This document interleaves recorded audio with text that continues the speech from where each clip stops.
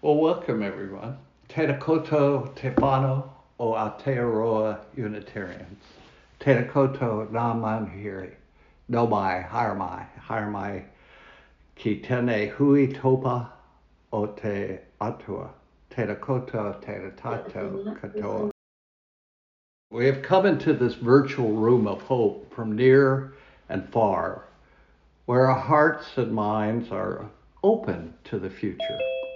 We have come into this room of justice where we set aside our fear to name freely every oppression. We've come into this room of love where we know that no lives are insignificant. We have come into this room of song where we unite our voices in the somber and beautiful melodies of life. We have come together to find our way through an uncertain future. We have come together to find our way to be fully alive. It is in our hands. And if you have a chalice or a candle, let's light it. If ever there were a time for a candle in the darkness, this would be it.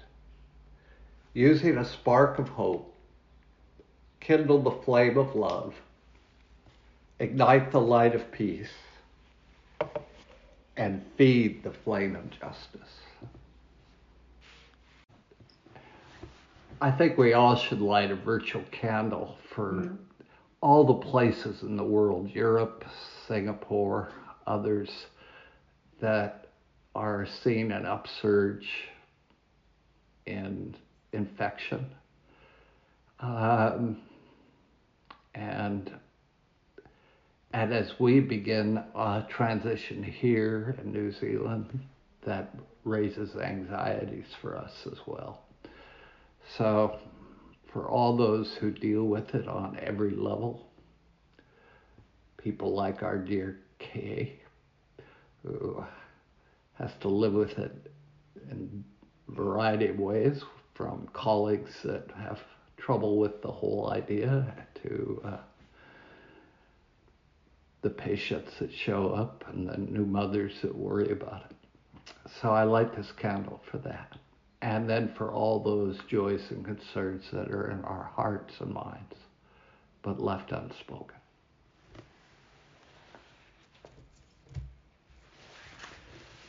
Okay. My reading for today is a Hasidic tale. A young man who had just completed his spiritual training and was eagerly intent on becoming a teacher moved to a new town. He tried to teach, but no one came. The only spiritual interest in the town were the many followers of a wise and well-known rabbi. Frustrated, the young teacher devised a plan to embarrass the old master and gain students for himself. He captured a small bird and one day went to where the master was seated, surrounded by his disciples. Holding the small bird in his hand, he spoke directly to the master. "If you are so wise, tell me now, is this bird in my hand alive or is it dead?" His plan was this: if the master said the bird was dead, he would open his hand, the bird would fly away. The master would be wrong and students would come to him. If the master said the bird was alive, he would quickly crush the bird in his hand and open it and say, "See, the bird is dead." Again, the master would be wrong and the young teacher would gain students. He sat poised in front of the master, demanding an answer. "Tell me, if you are so wise, is this bird alive or is it dead?" The master looked back at him with great compassion and answered quite simply, "Really, my friend, it is up to you."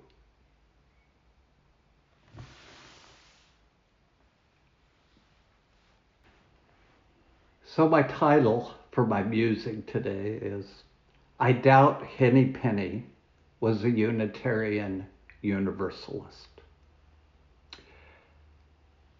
After some of my recent musings confronting the disintegration of social cohesion due to Delta and how little COP26 in Glasgow will achieve in reducing greenhouse gases, you might think I'm channeling Henny Penny, aka Chicken Little.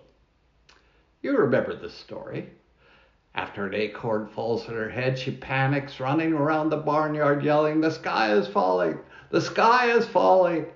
Of course, Henny is mistaken, much to the amusement of the other farm animals, as they point out, the sky is fine.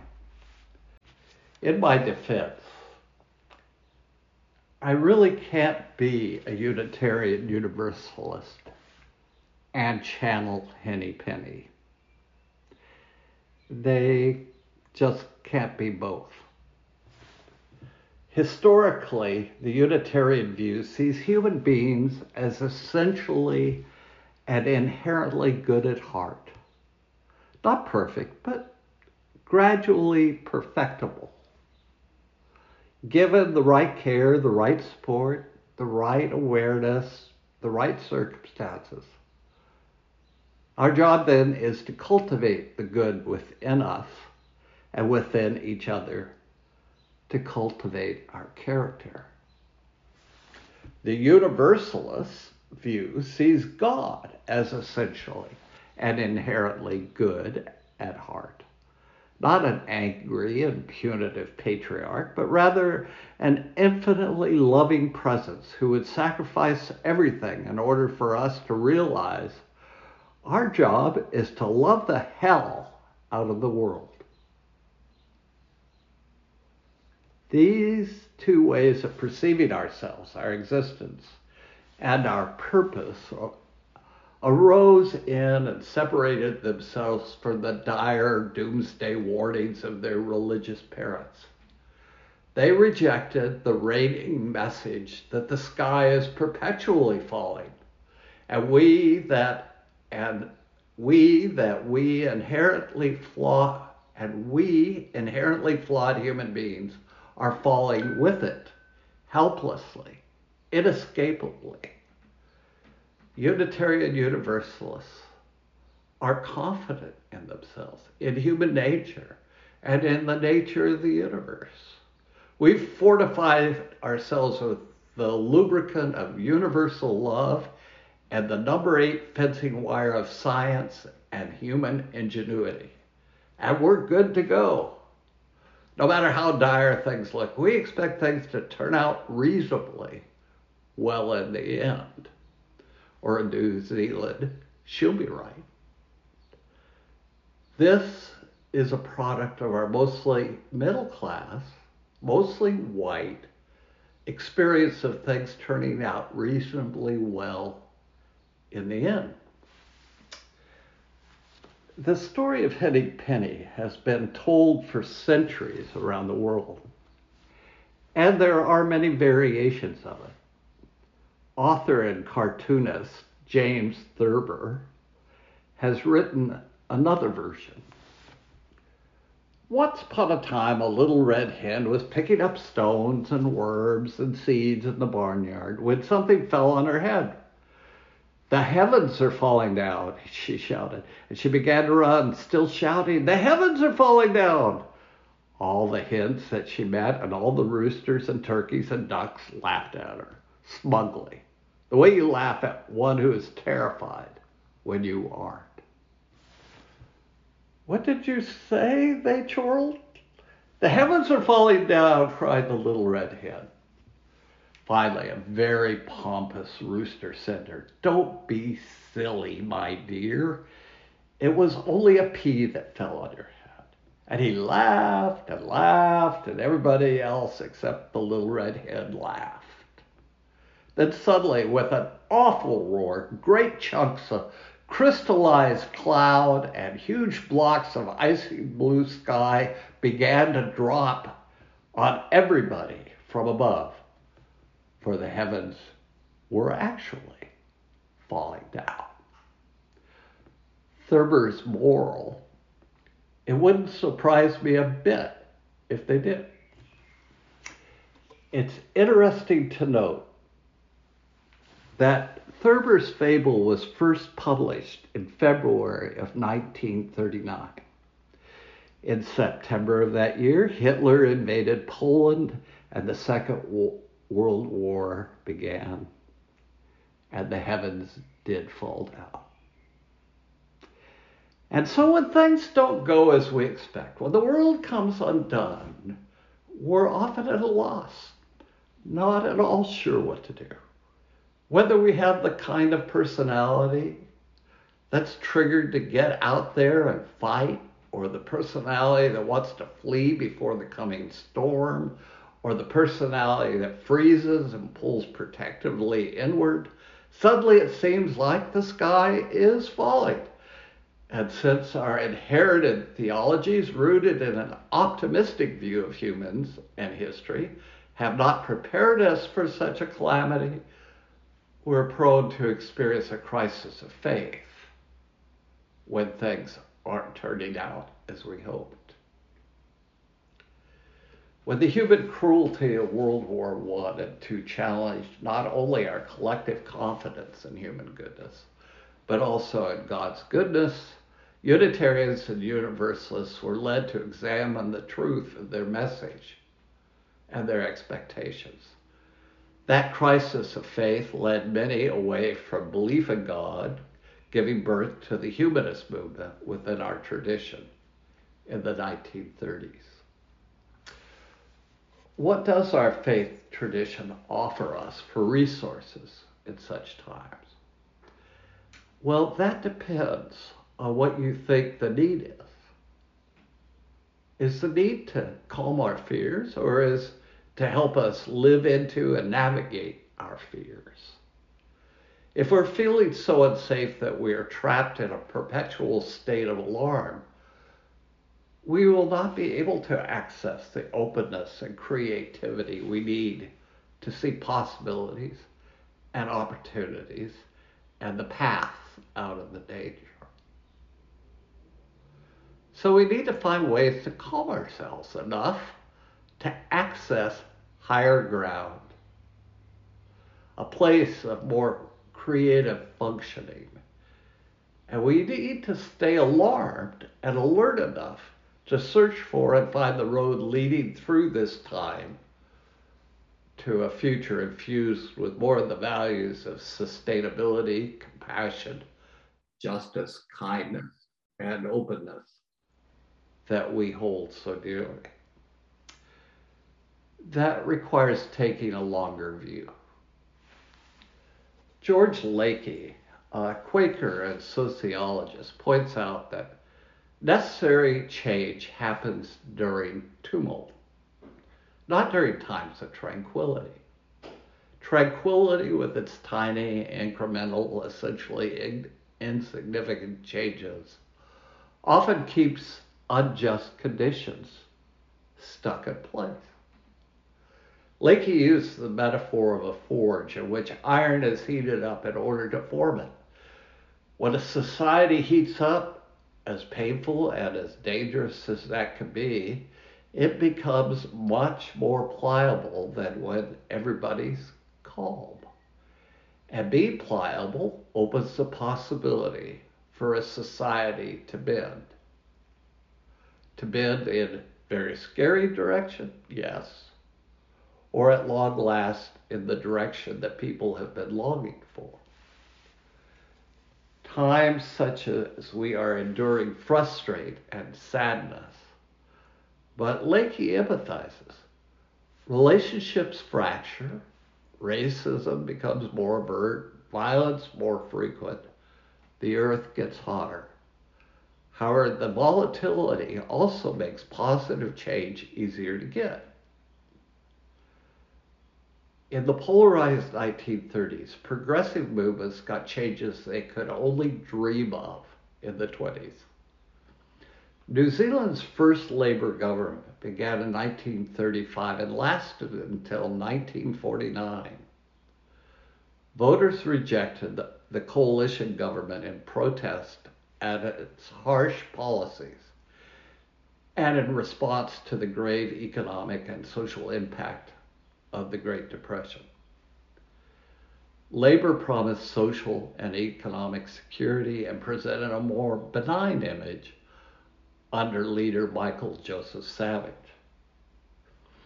In the pre-war period, labor was openly socialist in its political aims. It began to nationalize large sections of the economy, including the Bank of New Zealand, coal mines, and domestic air services. Broadcasting and transport were brought under the control of government ministers. To stimulate New Zealand's depressed economy, labor increased wage rates, launched a program of public works and state housing construction, and introduced a guaranteed price for dairy products. The Social Security Act, 1938, greatly expanded the scope of the welfare state, introducing universal free health services and extending benefits for the aged, sick, and unemployed. Leakey doesn't know if genuine change will result, but goes on to say, I feel lucky to be alive now because this is the best chance of my lifetime to make really big progressive change. He calls the powerful conditions emerging under the surface and opening new possibilities signals of emergence. I see evidence right now that these trends will give us a chance to gain victories we've never been able to reach before.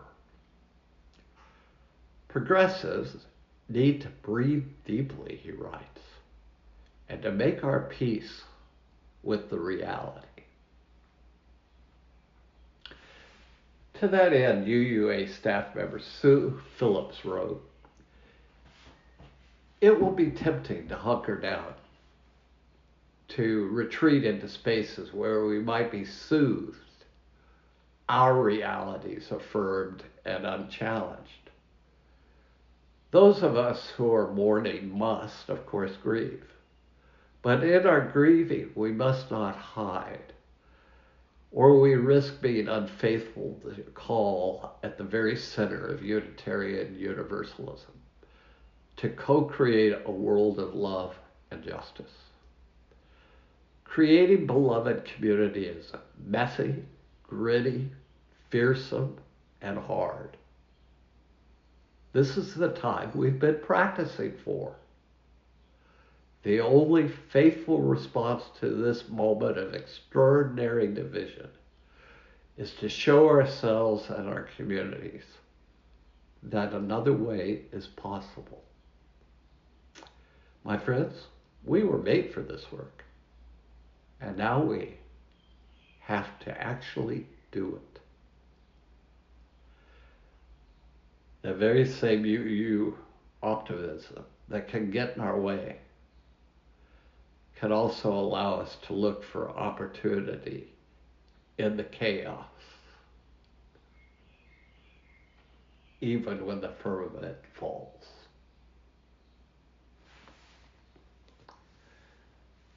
I'd like to end with this meditation by Elizabeth Tarbox. Do not live too far in the past or the future. Live now. At each moment, expect a miracle. 10 kinds of birds at the feeder, and the tracks of a fox in the snow. Pick up a magnifying glass and scrutinize the crocus. See the pollen at the center of the daffodil. Life's dust, death defying life. Be astonished at the flower, arrested by its beauty. Run barefoot through the garden early in the morning and hope the wild geese fly by. Get silly and laugh loudly with your grandchildren or your grandparents. Refuse to leave the dead behind. but bring their memory to all your chores and games and corners of quiet, warm tears. Know always that joy and sorrow are woven together. One cannot be without the other. If you love, know that sometimes your love will bring you tears. If you grieve, know it is because at some time you were willing to love. Do not be afraid to die, but expect life.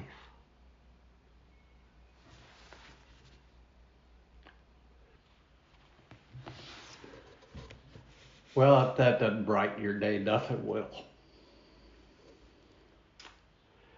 My closing words for today are from the diary of Anne Frank. I can feel the suffering of millions, and yet if I look up into the heavens, I think it will all come right, and that this cruelty too will end,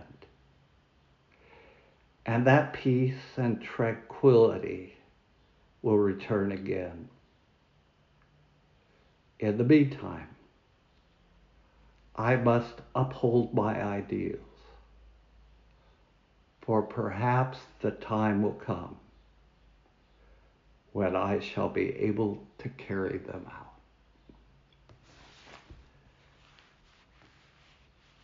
As you can tell, I've kind of restructured my order of service.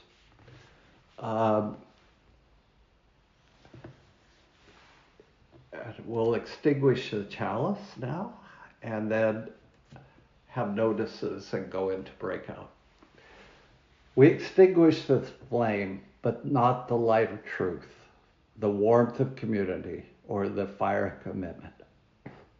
These we carry in our hearts until we are together again. So I'm going to put you in your breakout groups. And the question, see, I keep trying to get you to work from what's going on inside you internally, and get you out of your head into your heart and your feelings. I'm finding that virtually impossible, but I'm going to keep trying. And so what I'd like you to do is, how are you dealing with what may be the world coming undone?